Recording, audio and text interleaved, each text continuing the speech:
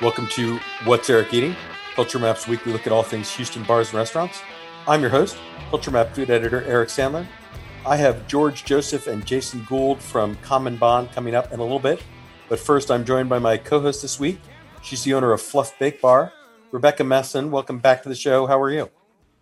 Living the dream, Eric. When are you not?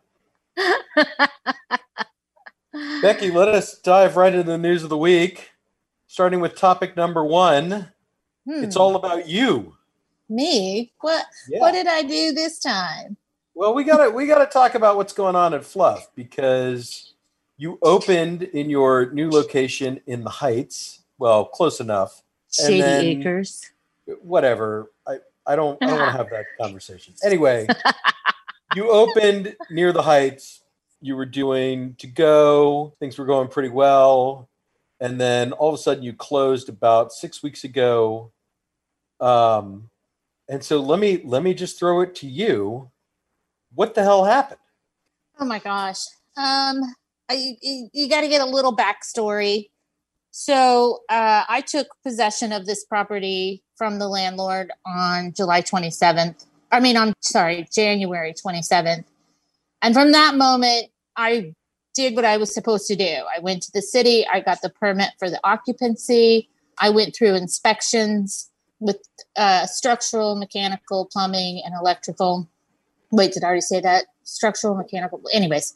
And so the plumbing guy said, fix the valve on the hot water heater and get a health inspection. And the structural guy said, install a hood vent over the ovens.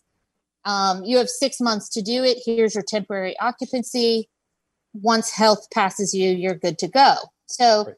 That all sounds pretty. So just to hop in just for a second, that all sounds pretty normal to me. A hood vent. The city wants you to have hot water. That all sounds pretty reasonable. Right. Yeah. Everything else was fine. So I called the health department. They sent out an inspector. She inspected the location, passed me, gave me food dealer's permit and a grease trap permit. A week later, the grease trap inspector came. He passed me. So we were good to go. So prior to opening, you passed 4 different city inspectors came to your bakery and approved everything about how you were set up. Almost everything, except for the hood vent, right. And then same with the health. So you had 3, you had the person involved in scheduling the inspection, the inspector, and the grease trap inspector, and they all passed me. So when those 7 people came through, no one asked me for blueprints. I just putting that out there. So we opened. I would say, let's see, we've been closed 6 weeks, 2 weeks, 8 weeks. So 2 months ago, we submitted plans to the city for installing the hood vent. The city actually passed it. Then the city sent it to the health department, and the inspector at the health department went, wait a minute, there's a grease trap in that building that we've never seen blueprints for. The grease trap was here before I moved in. So you didn't have any reason to think that the grease trap had been installed without permits. You just accepted it as a fact that it was present, and you passed the other inspections. You didn't have any reason to suspect it had not been done properly in compliance with whatever regulations. Yeah. Right.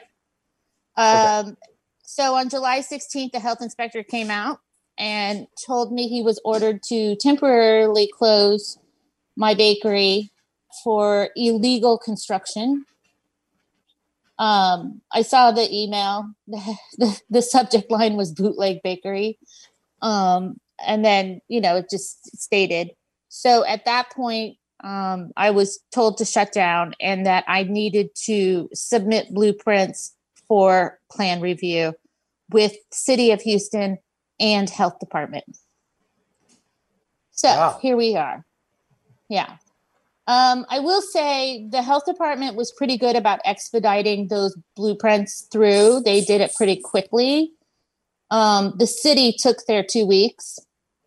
And in doing so, they decided that the 2 bathrooms I had were not code because it was, you walked in, there were community sinks, and then there are 2 rooms with toilets. And for it to be a bathroom, it has to have a sink and a toilet in it. And I had needed to have 1 male and 1 female for an occupancy load of 19 people. So the bathrooms are being remodeled, and that involves moving some plumbing. The original illegal grease trap had to be completely removed. The pipes that went, so it was below the 3-compartment sink. So the pipes that went from there to the outside to the new grease trap we had to purchase and install had to be replaced. And then the plumbing that was underneath for the sewer had to be rerouted around the grease trap and connect back to the city line. We have to replace the hot water heater because it wasn't big enough. It was the first time. It wasn't the second time. Right. Well, now that you have 2 sinks or whatever, it's not big I enough. had the same amount of plumbing. It's the same. Okay. The number of fixtures didn't change. They just decided that the one I had wasn't big enough and I needed a new one. So how much is all this costing you, if you don't mind me asking? I was at about 25,000. It's still, I don't know. Now we've got, I don't know how much more it's going to cost. We've got, we've got to replace concrete. We have to replace a ton of drywall that's been cut out for pipes and obviously new walls. So, at this point, I'm not sure. I'm probably looking at least another 5,000. And then, all right. Yeah. All right. So what is the status now? I mean, obviously the work is being done. Do you have a rough estimate on when you expect to reopen at this point? Well, the good news is on Friday we passed underground plumbing, so we can fill in. There was at least a 10-foot tunnel underneath the building. And, with the storms coming, I was really worried about that. So that's been filled. Plumbing probably has, I think they have 2 more different inspections before they get a final. The hood vent guys can't get in until the concrete's covered because of the equipment they need to put in the hood vent. So I'm probably looking at least a couple weeks. All right. Now you did get some support from the community, right? Yeah, amazingly. Ben Sassani, a friend of yours, a friend of mine, who's a wedding photographer by day and has his own foot in the restaurant business with a coffee shop, a boba tea shop, started a GoFundMe for you. It was supposed to raise $25,000. You blew through that in about 24 hours. You're up to about 30 grand. Yeah. I mean, you always joke about baked with hate and all the nasty comments reviews people seem to love to leave for you on Yelp. Not to overstate the obvious, but you got to feel pretty good right now. Well, I mean, I thought people thought I was an asshole. I mean, I'm not going to lie. I thought maybe we'd get like 5 grand.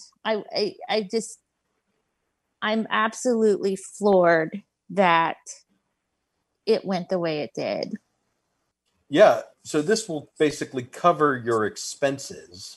Yes, which is huge because I'm going on 6 weeks with no income. So I had a little nest egg that was, August is notoriously slow, even without a pandemic.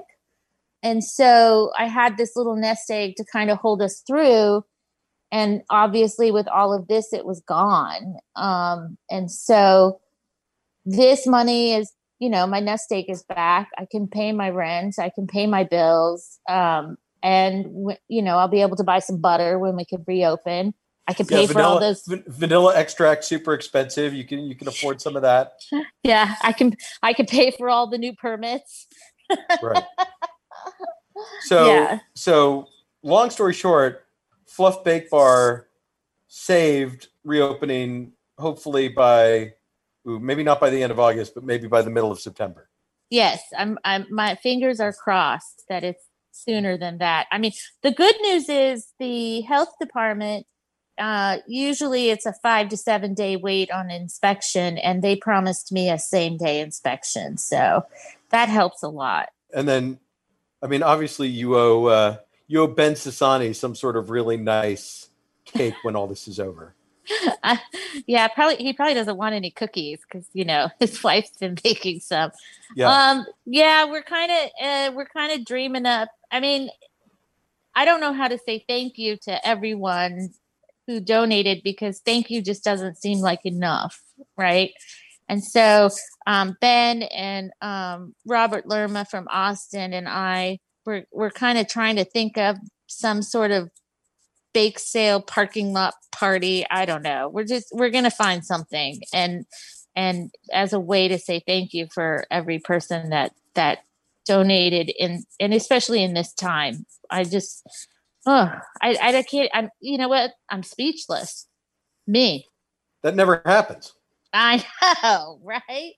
All right. Well, I'm glad that I'm glad that this situation is being resolved. I'm glad that the community has supported you so enthusiastically, and I'm selfish, so I'm glad that I will get, Veruca salt cakes and couch potato cookies, and frankly, you make pretty good ice cream, by the way. Oh, thanks. So I love making ice cream. I'm ready for all of that back in my life as soon as possible. Well, I'll do you a solid. We'll make some couch potato ice cream. Oh yeah, I got some of that right before you closed. I recommend that to everyone. Yeah, that was a good one. Okay, sorry for the interruption. More of What's Eric Eating is coming up here in a second. But first, this is super important. Babe Wine has officially made its way to Texas. Yep, that's right. It's the cute, delicious, take-anywhere bubbly wine in a can that pairs well with literally everything, even your grandma's iconic cornbread. Thanks, Grandma. Find our Grigio, Rosé, and red wines at H-E-B, Specs, Kroger, Walmart, and Target. You're welcome. Now back to the show. Rosé and cornbread. Who would have thought? Let us move on to topic number 2. When Michael Fulmer was on last week, we had a conversation that he said was kind of inside baseball. But I think that's what people listen to the show for. So here we go. Topic number 2.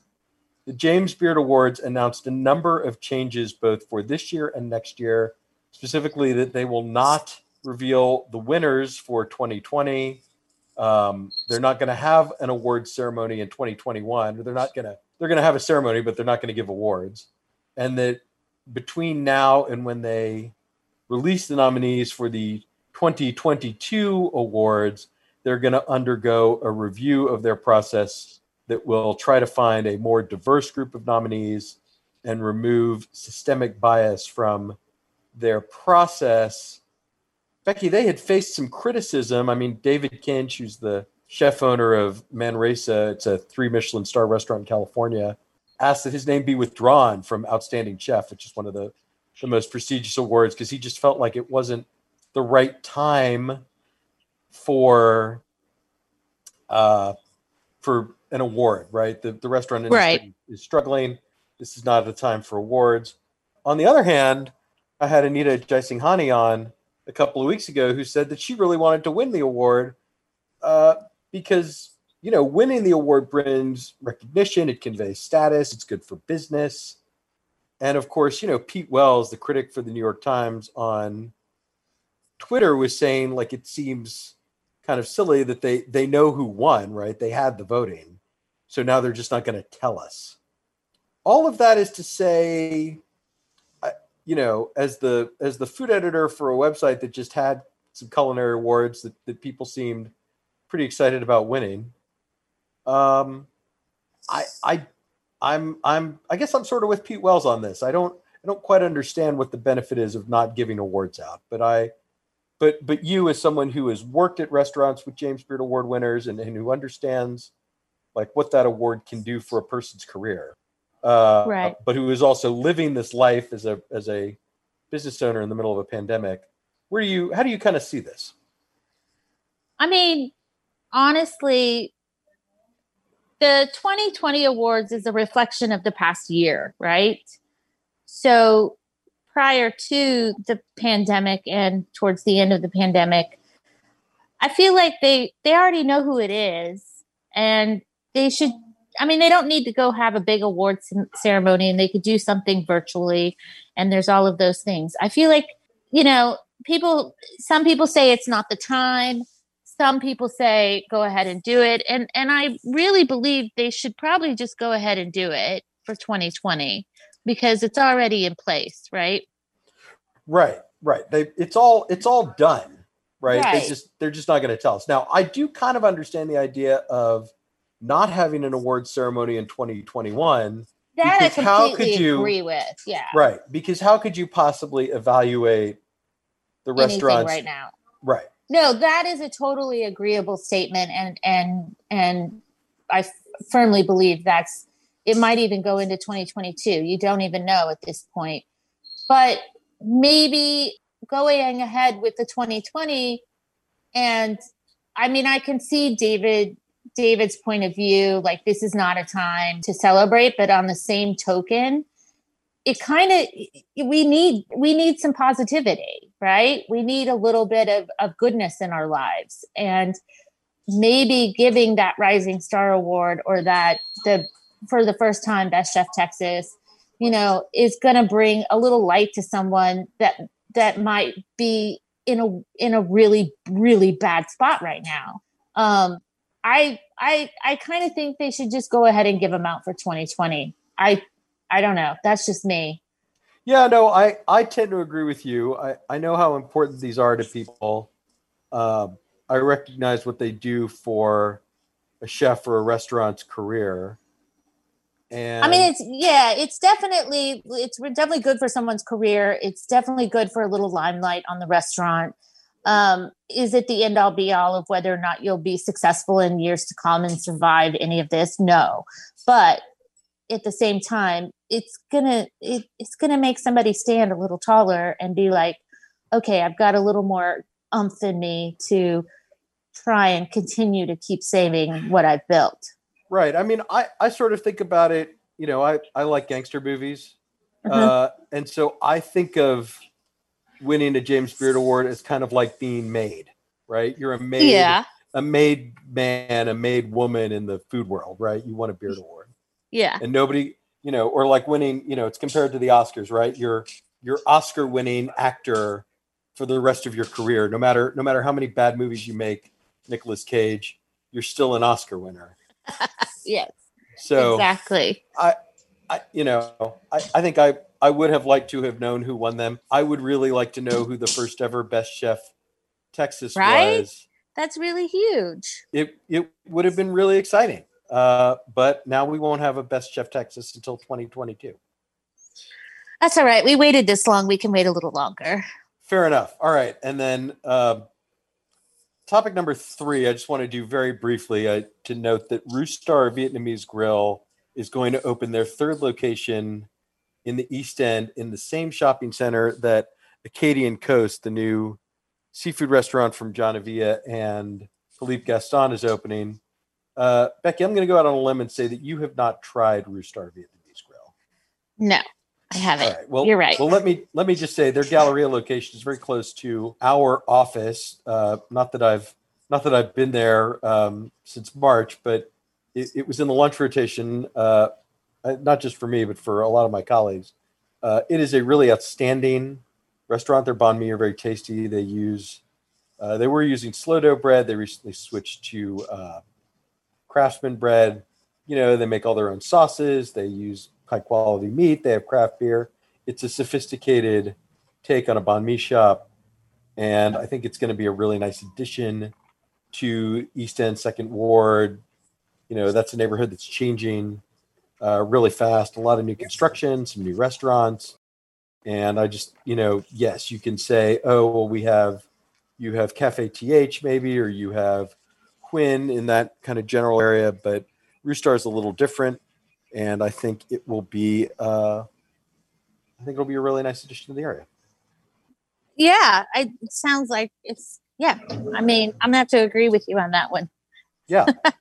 And then topic number 4, Matt Pack and Sean Bermudez of the Burger Joint are getting into the taco business. They are opening the taco stand on North Shepherd Drive right next to the Heights location of the burger joint. All right, Becky, I'm gonna try this again. Burger joint is close to Fluff Bake Bar. Are you a burger joint fan? Yes, most definitely. It's, you know what? I really like their Caesar salad. Oh my God. I mean, I love burgers, but sometimes I eat too many. But the chicken on the Caesar, I mean, it's a real Caesar too. And the chicken is always so delicious. And the milkshakes, oh my God. And the fries. So yeah, we've been known to imbibe in the burger joint several times. All right, so I'm feeling I agree with you. I like their burgers. I like their fries. I like their milkshakes. I am excited to see what Chef Matt does with tacos. Me too. I mean, if they can do what they've done to burgers to tacos, then it's going to be a hit. Right. And now I thought it was interesting because they're going to do sort of traditional Mexican street style tacos, with the house-made corn and flour tortillas served with onions and cilantro, 5 different house-made salsas, breakfast tacos all day. I thought that was interesting for a couple of reasons. Of course, you have Velvet Taco is opening right near there on Shepherd. You've got Torchy's down the street on 19th Street doing what I have seen called other places Gringo Tacos. Oh, for sure. And then you have Cantina Barba doing a similar concept with like classic tacos and cocktails on North Main Street. This kind of reminds me of that. Yeah, Cantina Barba needs more love. Like, well, it's a double-edged sword. You don't want more people to find out about it because you want to be able to go and get your food there. Because man, that stuff's so good.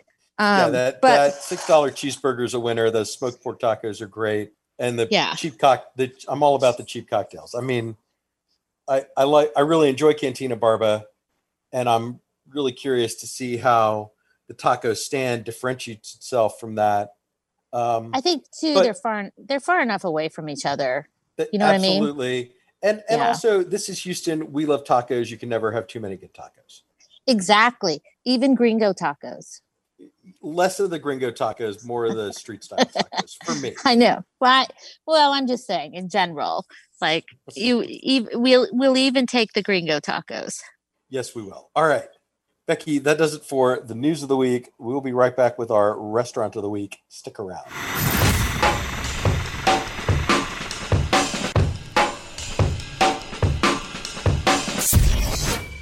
Our restaurants of the week are brought to you by Cutwater Spirits. Cutwater Spirits takes their award-winning real spirits, uses them to make great cocktails, which they then put into cans, so you can easily take them where no cocktail has gone before, even if that's just your own backyard in summer 2020. Cutwater offers a convenient way to enjoy your favorite bar-quality cocktail outside of the bar setting. They have a wide variety of over 17 delicious canned cocktails and 20 bottled spirits, so there is something for everyone. The Vodka Mule, Tequila Margarita, Grapefruit Vodka Soda, and Tequila Soda are just a few of their fan favorites. You can find Cutwater locally at Specs, Total Wine, Goody Goody, and more.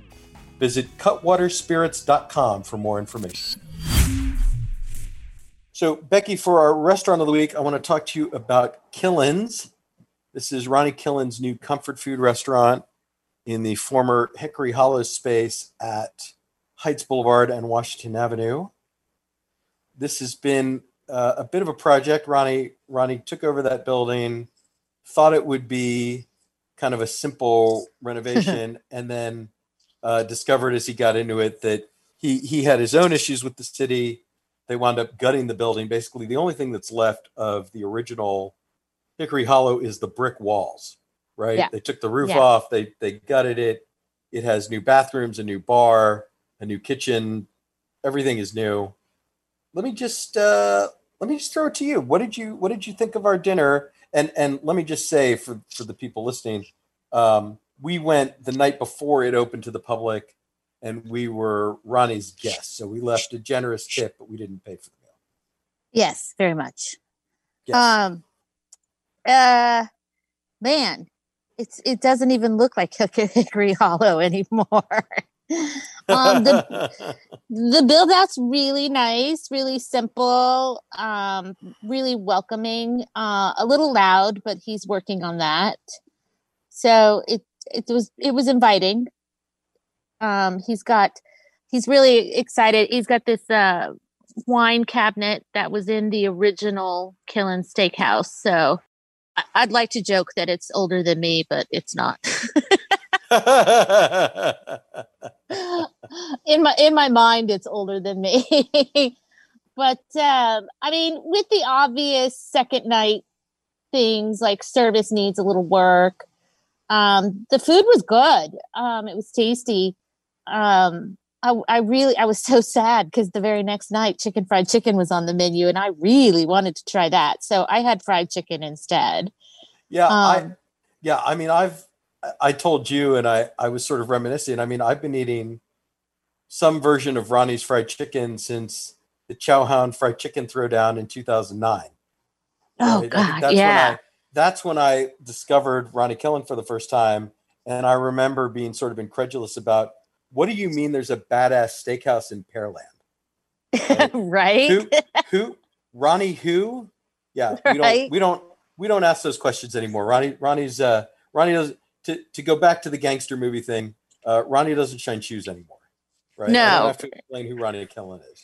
He said he was worried about the new spot, and I go, dude, you got the Midas touch, you'll be fine. Yeah. So we both had the fried chicken. I thought the fried green tomatoes, that appetizer, was really excellent with the remoulade, super crispy and juicy. Oh yeah, those were good. I had fried catfish, and then that I liked, kind of a cornmeal crust on that. His fried shrimp are on the menu. Those have been around since the steakhouse days. Those are always really good. And then I got to ask you about the German chocolate cake, which is a recipe he developed based on a recipe that his aunt gave him, and something he's really proud of. So you're the pastry expert. You forgot about those mashed potatoes. Oh yeah. All right. Dude, yes. Those things were good. I didn't fully understand the explanation. It's that they cook onions underneath the pork chops while they saute the pork chops, and then they blend those onions into the gravy. I think so. I think that's what he said. But it's one of those things I can imagine not feeling well and just wanting something warm and comforting and going by and getting a pint of mashed potatoes and gravy. That's how good they were. They're not the super airy, thin Robuchon style, but they are super umami, creamy, comforting. I mean, it seems stupid to praise mashed potatoes because no, it's not. It's mashed potatoes. But these were exceptional mashed potatoes. They were. They're definitely worth getting. Yeah. Okay, so now back German chocolate cake. Man, that thing is legit. That thing is good. I was kind of sad that I let you take it home.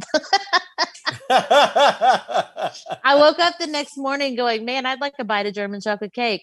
I mean, I crushed it for breakfast. All right. I'm proud of you. Tell the people specifically what made it so legit. I mean, the cake itself was, I hate this word, but moist and light. And the filling, sometimes German chocolate filling is just so cloyingly sweet that it just hurts your teeth. But I think the balance, I bet the cake itself, I didn't just try the cake by itself, but I bet it's not overly sweet to balance that out. It had a nice balance and not too much chocolate buttercream that also overpowers it. I don't know. It's legit. It's good. Yeah. And then the other thing I just wanted to talk about briefly was I was impressed by the decor. I mean, It has that kind of nostalgic, a lot of these recipes are inspired by the food Ronnie ate at his grandmother's house, and it's got the shiplap, it's got kind of a retro, lighting. It's I mean, I still think TMX, his Tex-Mex place, is the prettiest Killen restaurant. This is a close second for me. Yeah, and the pictures of his family on the wall, and it's just, and then the open kitchen, fresh cut flowers. Oh, I know, huge sunflowers. Yeah, so pretty. Everything was Yeah, it's really well put together. He said he designed it all. I believe it. And reservations via Open Table, it's pretty booked out at this point. But if you give things a couple of weeks, they'll have lunch service. They'll start doing to go once the kitchen kind of has its sea legs, and then it'll be a little easier to get in there. Oh, and let me just ask you one other thing before we wrap this up. Yeah, you had not been eating in restaurants. No. How did you feel being in a restaurant for the first time in however many weeks? I'm not gonna lie, I was a little nervous because I've seen that diagram of where you sit in a restaurant and how likely you are to get sprayed through the air vents, kind of thing. I was okay. Towards the end, I got a little sketched, but I put my mask on when I wasn't eating, and the servers had their masks on, and I don't know if I'll do it again anytime soon. Maybe on a patio. Maybe my next step is a patio. Yeah. Ease back in on a patio. That's the safe bet. Yeah. I mean, right. I'm glad I wouldn't do it for anybody but you and Ronnie. So there you go. Well, thank you. I'm glad you were able to join me. Thank you for being on the show today. And thank you. We look forward to seeing you again at reopened Fluff Bake Bar very soon. Oh, I'll be shouting it from the rooftops. All right. And I will be right back with the team from Common Bond.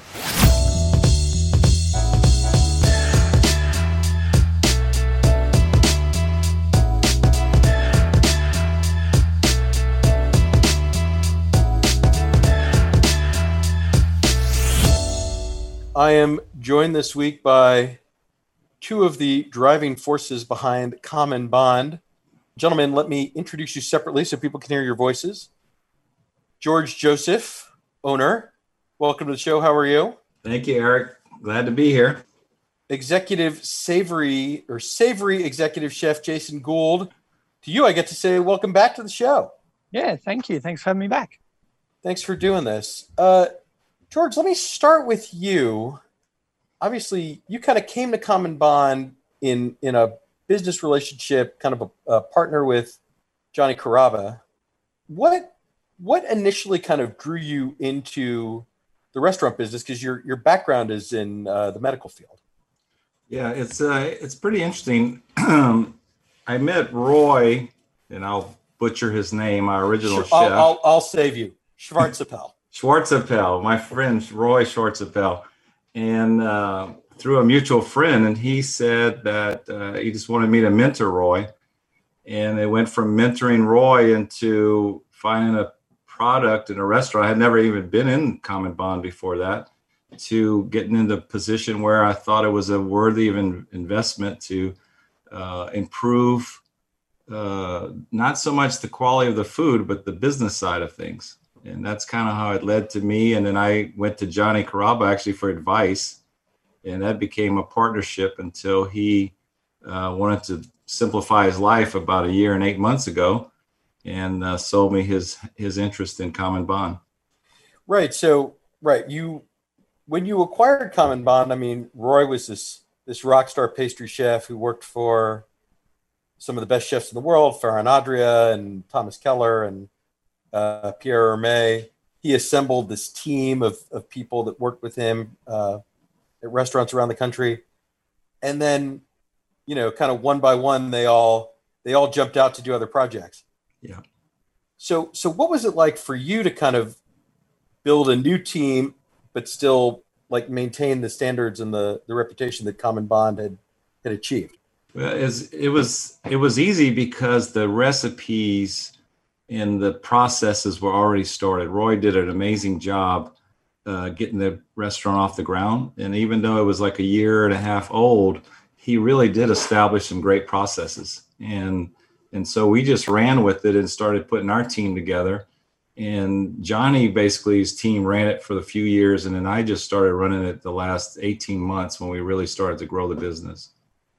And, and we got great people like Jason and Chris Fannin, our president. And it's, the day we moved, Roy did a great job, but one area he really missed the boat was the size of the kitchen.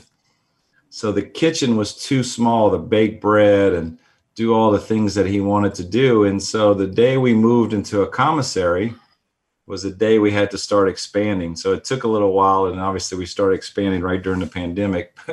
So that's where we're at in the middle of this whole process. Right. I think anyone who remembers the early days of Common Bond will remember it ran out of croissants at 10 a.m. or noon or 2 p.m. or whatever. It was just kind of frustrating. It's like, how can a bakery run out of a croissant or why can't I get a birthday cake from Common Bond? Right. It's Exactly. all these little things. So you fixed all that. Yeah. And the New York chefs thought that was funny. They were like, well, you got to come earlier.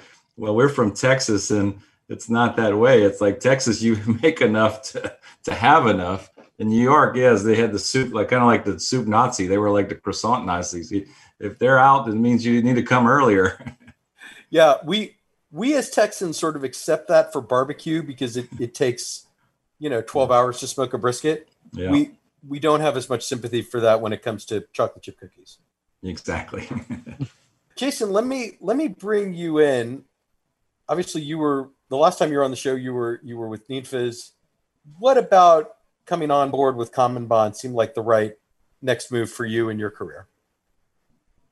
Well, my career kind of has evolved naturally, if you will. I had Aries, and from Aries we expanded to Gravitas, and then after Gravitas, when I joined Cyclones, I really didn't know what direction I was going in. I was still kind of getting over the breakup, if you will. And what I took from Cyclones was they expanded rather quickly as well.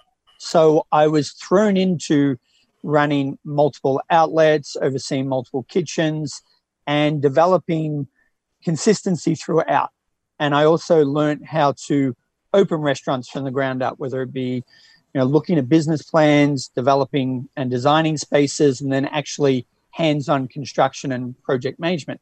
So George and I both have a mutual friend in Avi Katz, and Avi kind of approached me after Nymphas and said, hey, here's this company which I knew of. I actually used to live around the corner from the original when it first opened, so I was well versed on what it was, but admittedly only really knew about its pastries and things like that.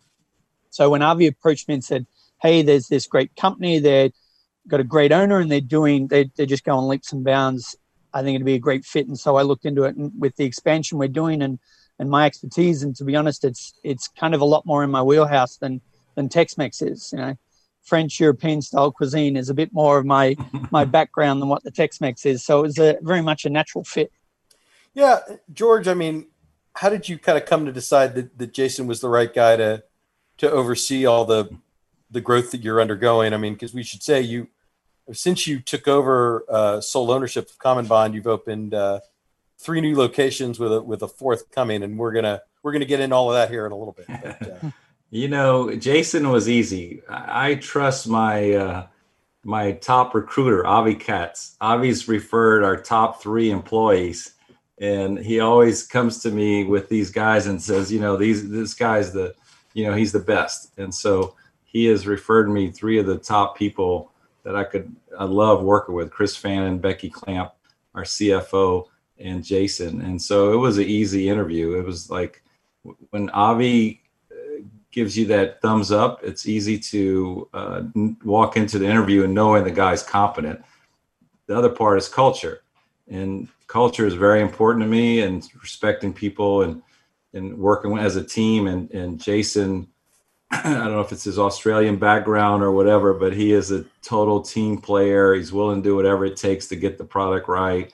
And that's all I love. I mean, I love working with people that have that passion to serve our customers and keep them happy. And he was like, the day he started, it felt like he's been working with us for years. And so we were blessed to have him. And I have to keep thanking Avi. And every time a new coffee purveyor comes to me to try to sell us coffee and push Katz out, it's like, buddy, you don't know what you're going up against, because Katz is our top recruiter. Right. It's like not only would your coffee have to taste better than Katz, that's hard enough, but you have to be better connected and more knowledgeable about my business than Avi, which is essentially impossible. Exactly. In Houston, very much so. Yeah. So Jason, what are maybe some of the changes or the refinements you've made on the savory side since coming on board? Fortunately, I didn't have to do too much. The menus and the recipes that were in place were quite good and of a very high standard. The previous chef did a great job there. When I came on, we kind of, as I mentioned, hit the ground running. The Heights location was under construction, was getting close to being finished.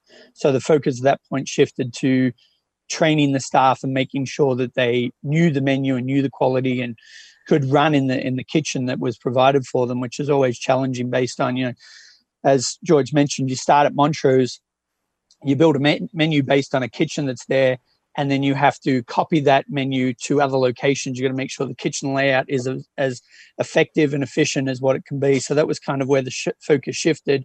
And then we opened up, shortly after that, we opened up the On The Go, which was a completely new concept in regards to, it's a grab and go drive-through. So we couldn't just take what we were doing at our bistros and implement it at a grab and go drive-through. Nobody's going to sit in a drive-through and wait 10 minutes for a sandwich to be built. So it's like, we had to work on the menu and things like that. And then shortly after that, we opened Spring. So a lot of my interaction has been more oversight, training. We have implemented a few things, seasonal dishes, things like that, changed to salmon, looked at some of the, as you grow and you have multiple outlets, some of those items you've got to streamline a little bit more and work out. There's a little bit more involvement as to how you get from point A to point B to point C to the guest plate and things like that. So that was what we're kind of working on. And I also had to work with the commissary, as we grow, recipes have to be tweaked for volume and things like that. So there was a lot of oversight there. Yeah, George, I mean, you have been growing really quickly. 3 new locations in the last 2 years. I mean, why so fast, I guess, first of all, and then kind of how do you feel like it's going? We had to work fast because it took a while. Like Heights construction took longer than it should have taken, by maybe 6 months. So it kind of got us backed up a little bit. Kind of like I said earlier, once we moved to a commissary model to be able to handle that overhead and then to bring in the high-powered leadership team that I did, we had to have more locations. And the beauty of a commissary is that the quality stays the same. And that's what we wanted. We wanted our best people to be in the commissary to make the Nutella croissant or to make these things, because people have high expectations when they come in, what they're going to taste. And so it forced us to be financially viable. It's like you have to expand to be profitable, if that makes sense. Right. Oh, right. Because there's an expense associated with operating the commissary. Yep. And it has a certain capacity. Yep. So you have to have enough retail outlets to fill the capacity, I guess. Yeah, exactly right. And so the commissary has been cranking out the product, and Jason and Rakesh have done a great job at keeping that quality high and making sure, all our reviews are 5s or whatever we can do to make sure it's good. And then every experience is going to be a little different because now we're getting better at tweaking the designs, tweaking the size of the kitchens to make sure everything works well with the best equipment. And so it's been interesting as we roll these things out. Yeah, I mean, you just opened Spring, which is even a further evolution compared to the Heights because you have a full liquor license now. Yes. How are people responding to that? I mean, are they sticking around for dinner more? Are they sort of intrigued by the cocktails? Yes, absolutely. The dinner percentages is higher than our breakfast percentages, if that makes it. Which is completely opposite of the other restaurants. Yeah, the other restaurants is starting to catch up where breakfast and dinner are equal, and lunch has always been the biggest. So it's kind of like a new paradigm. And Jason's humble, but his bar bites are amazing, and it's delicious. You could talk more about it, Jason, but it's the bar bites is bringing people in, and we have been consistently busy since day one. Now, obviously, we have less seating than we would normally have, but I've been pleased. The month and 1 week, I guess we've been open. It's been within a few $1,000s each week of consistent sales, and in a new store, as you know, it's the best thing you can have is just that consistency versus those big days, small days. It's been nice. All right, Jason, what is a common bond bar bite? So what we wanted to do, and it's kind of ironic because of the situation we're in, but we created a menu called Sociables. So instead of just having a happy hour menu or things like that, we wanted plates that people could share and enjoy together. So we did a couple. We have a green onion and cheddar biscuits that are baked fresh with a jalapeno jam. We have Nashville shrimp, so spicy shrimp with a aioli and drizzled with a little bit of honey. So just food that's approachable and shareable, and something that makes people, want to order it, and it goes really well with the drink. So something a little bit of hot, spicy, a little bit salty. We want to keep them drinking at the bar. So. Yeah, and then are there any other kind of new dishes at either the Heights or at Spring that have been particularly successful in terms of resonating? Strangely enough, the dish that I added just because I felt the menu needed it was an adult grilled cheese, raclette, Gruyere, Swiss cheese between sourdough, rye bread, and it's taken off. And it's one of those sort of comforting sandwiches that everybody wants, particularly during winter. It's still there for summer, but we're going through some changes now. Where before we open the next location, we'll do a complete menu revamp, and we'll be adding some dishes under that as well. Well, George, that brings me to a good next question, which is how's it going downtown? What's kind of your status, and when do you expect to open? It's a great question, Eric. It's a beautiful, beautiful build out. Forney Construction did an amazing job. It's ready to open, but we're not ready to open because we unfortunately think downtown is kind of a ghost town, like everybody's been talking about and reading about. And so we don't want to open to, very few people. So we're, watching it day by day and week by week to decide when's the best time to open. We're ready. Everything's set. I toured it on Friday. We can open, as soon as we do a few things, we could be open in a pretty quick time. And we have leadership in place to start, but I just don't want to open and it just be this beautiful place and not enough people taking advantage of it. So we're playing it day by day.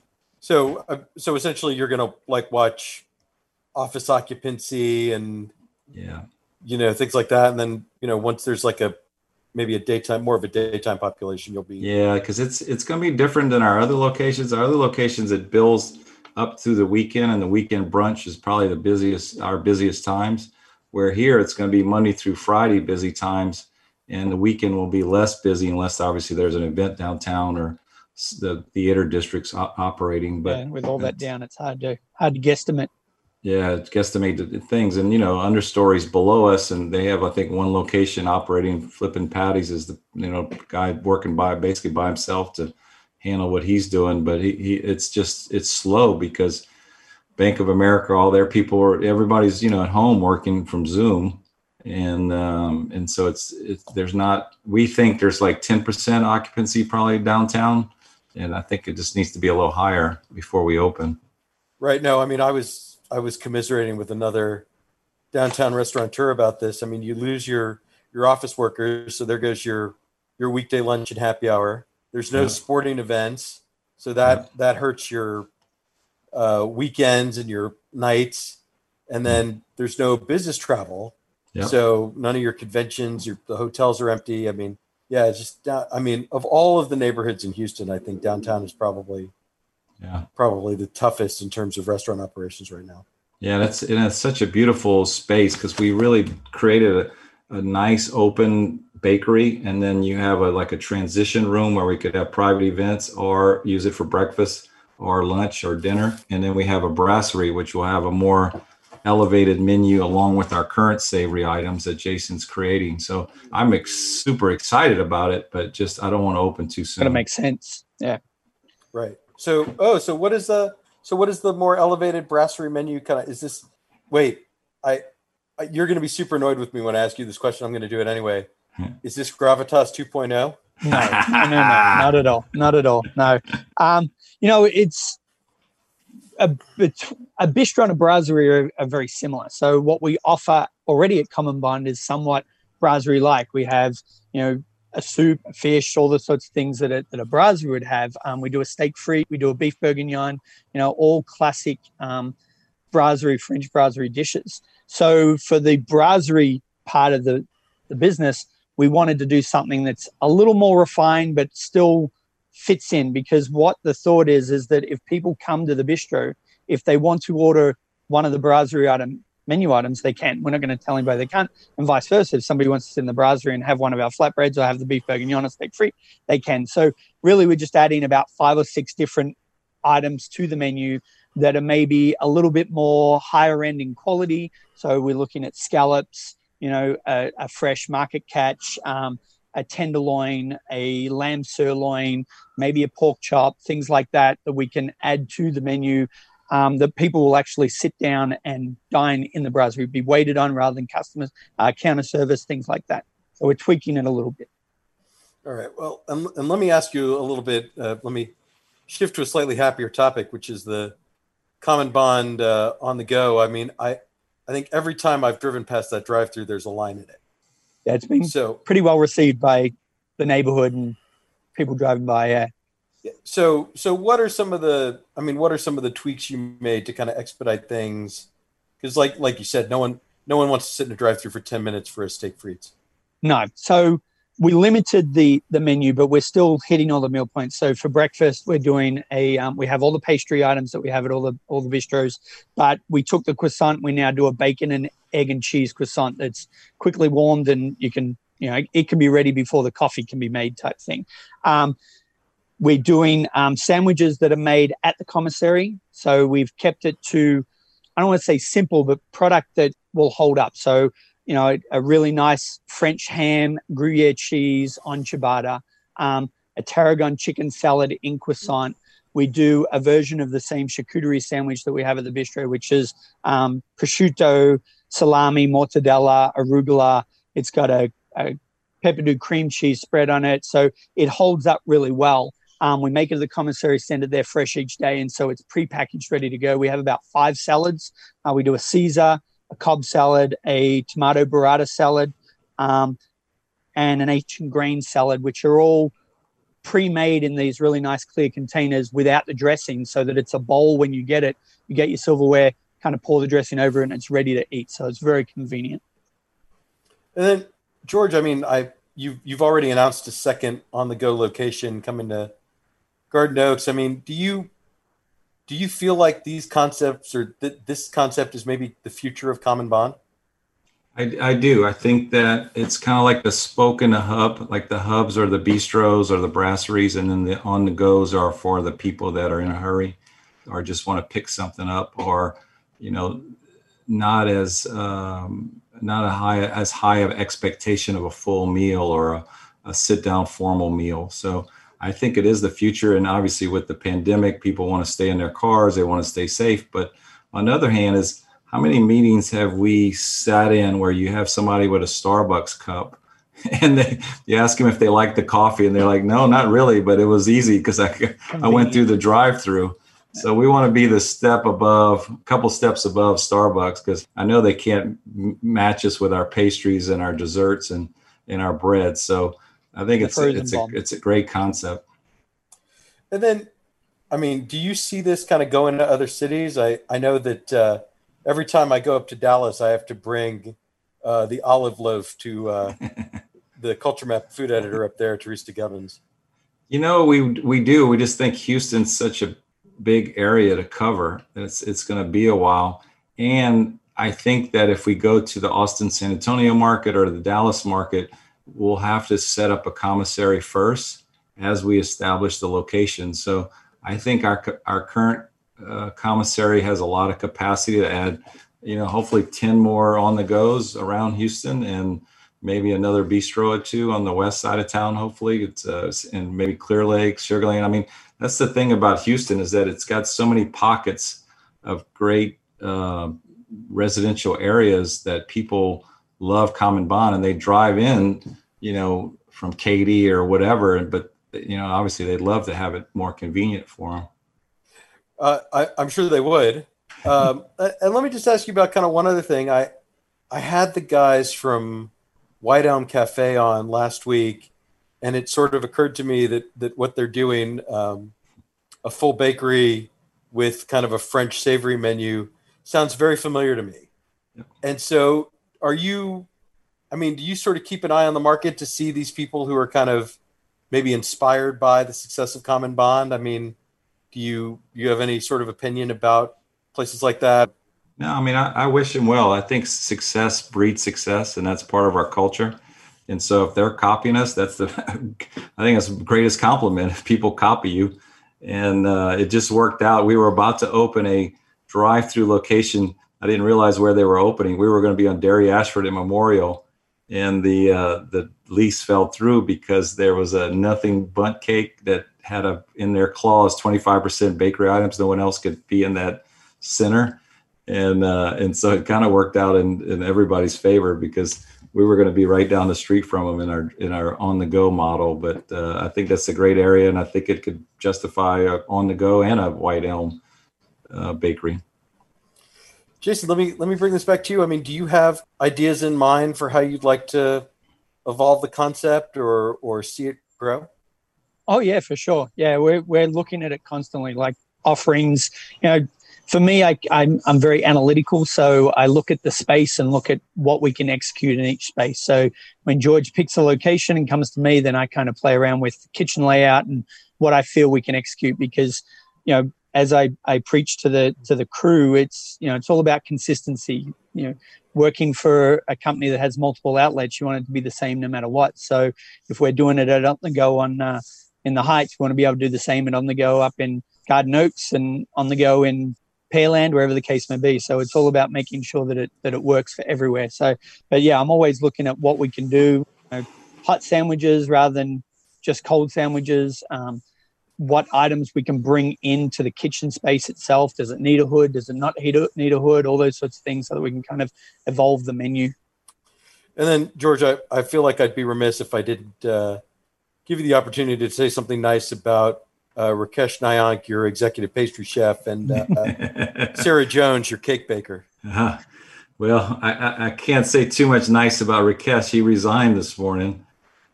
He's going to Central Market. So I lost all my affinity to him. No, that's not true. Breaking news on the I'll break some news. I wish him well. It just happened this morning, and obviously, if he's going to Central Market, it's a great place for him to be. And I love the guy. He's been with us 4 or 5 years and done an amazing job. And it's gonna be hard shoes to fill. Hard shoes to fill. So we can announce that now if someone's a. When does this go live? Thursday. Thursday. So, all right, we're going till Thursday to let everybody know. I just found out, so we're going to Thursday. Sorry, Jason. Yeah, good. So anyone that's an executive pastry chef that would love to work for us and lead a big team and some great people, we're looking for them. And then as far as Sarah, she's the most amazing, talented cake person I've ever met in my life and ever even experienced or even saw around the world. And so her work, it's like I want to share it more with people. Like we're always strategizing, we're updating our website, and I said, look, I want you to put all of her top cakes pictures on there that they can order. If it's like the Harry Potter sorting cake, got the most likes in Common Bond history, we want it up there in a price. And if people want it, they can click on it and order it. And so we're working on with our new website, Bento, to create this and make it easier. I'm looking at her Instagram, which is Sono Jones, SONOJONES. She only has about 1,700 followers. That's not nearly enough. Right. Because her creations are beautiful and they deserve an audience. Absolutely. We try to push it through the Common Bond site to get more exposure, but it's just her work is so over the top. And what's so great about it, like my daughter loves art, so she did she's a drummer in the band at her school. So she drew drums with the Blue Man where the stuff's coming out of the drums. And Sarah just did the perfect cake, just like the drawing. And it was not only it looked beautiful, but it tasted so good. So yeah, our cake program is really grown a lot, but it's like I don't even think we're touching the surface. Oh, and I guess I should congratulate you. You're one of Houston's most admired CEOs, according to the Houston Business Journal. Yeah, I don't know how that happened, but I take it. I had two great presidents and people that have supported me, and I guess it was just a year they didn't have a lot of good candidates. I don't know what happened, but I'll take it. That brings me to the end of my questions, unless you have something that you would really like to discuss that I haven't asked you about. I think you asked a lot of great questions. We appreciate all that you do and getting the word out. And obviously I just want to say a word about the restaurant industry is that, it's a hard time right now. And all of the customers, and, we have thousands of customers that come each week, and we've gotten so much support. We love when they give great reviews, and, our staff, they're working hard with masks on, and we're doing everything we can to make it safe. But we see the trends where people are getting more and more comfortable coming in and ordering out. So our sales will slowly keep growing, and we appreciate the support. But more importantly, just anybody out there that's listening, please support your restaurants. Please tip well. Please, be patient. If the order's not right, don't go crazy, and just try to let the restaurant fix it, and give us some patience. But we have been so blessed with such great audience of supporters that we thank them for, and that, hopefully Houston Proud will get through this and get to the other side. But it's been tough. Yeah, no one's allowed to leave a 1-star Yelp review right now. Exactly. No. Only 5 stars. It's not the time. Thank you. It's not the time. Thank you. All right. Well, before I let you go, as Jason knows, you have to play the lightning round. Oh, yeah. 5 easy questions, 5 short answers. Just say the first thing that comes to mind. George, what is your favorite item in the Common Bond pastry case? Oh shit! What's my favorite kid? I like the pistachio croissant. Jason, how about you? Decadent, but the Nutella croissant. George, what is the first band you ever saw in concert? Oh, I want to say it was Queen, but it could have been Rush. Those are both excellent answers. Jason, I know I've asked you this before, but tell me the answer. Yeah, well, nobody's going to know it, but it's Jimmy Barnes in Australia. He was the lead singer of Cold Chisel, and then he went solo. So anybody who's familiar with those bands would know him. Yeah. George, who is your favorite Houston sports figure, past or present? I'm friends with Jeff Bagwell, so I better say him, but also Akeem Olajuwon. Jason, how about you? I'll take the easy one, but it's mainly for my daughter. She goes absolutely nuts for JJ Watt. George, what is your fast food guilty pleasure? It has to come from a restaurant with a drive-through. In-N-Out Burger. Even though it's not local. Sorry, local folks. That's okay. It's here. It's in town at least. Jason, how about you? I can't remember the last time I ate at a drive-through. And let's say Whataburger. Right. Standard Whataburger. Yep. And then, George, finally, when you go to a pizzeria for the first time, what are your go-to toppings? Oh, man, I love spinach, pepperoni, and pineapple. Jason, how about you? You want the long story or the short story? 5 easy questions, 5 short answers. Yeah, all right. The short answer is prosciutto rucola. All right.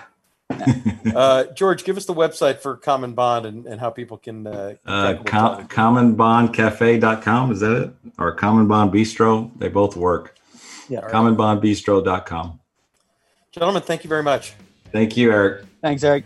You can follow me on Instagram at Eric Sandler.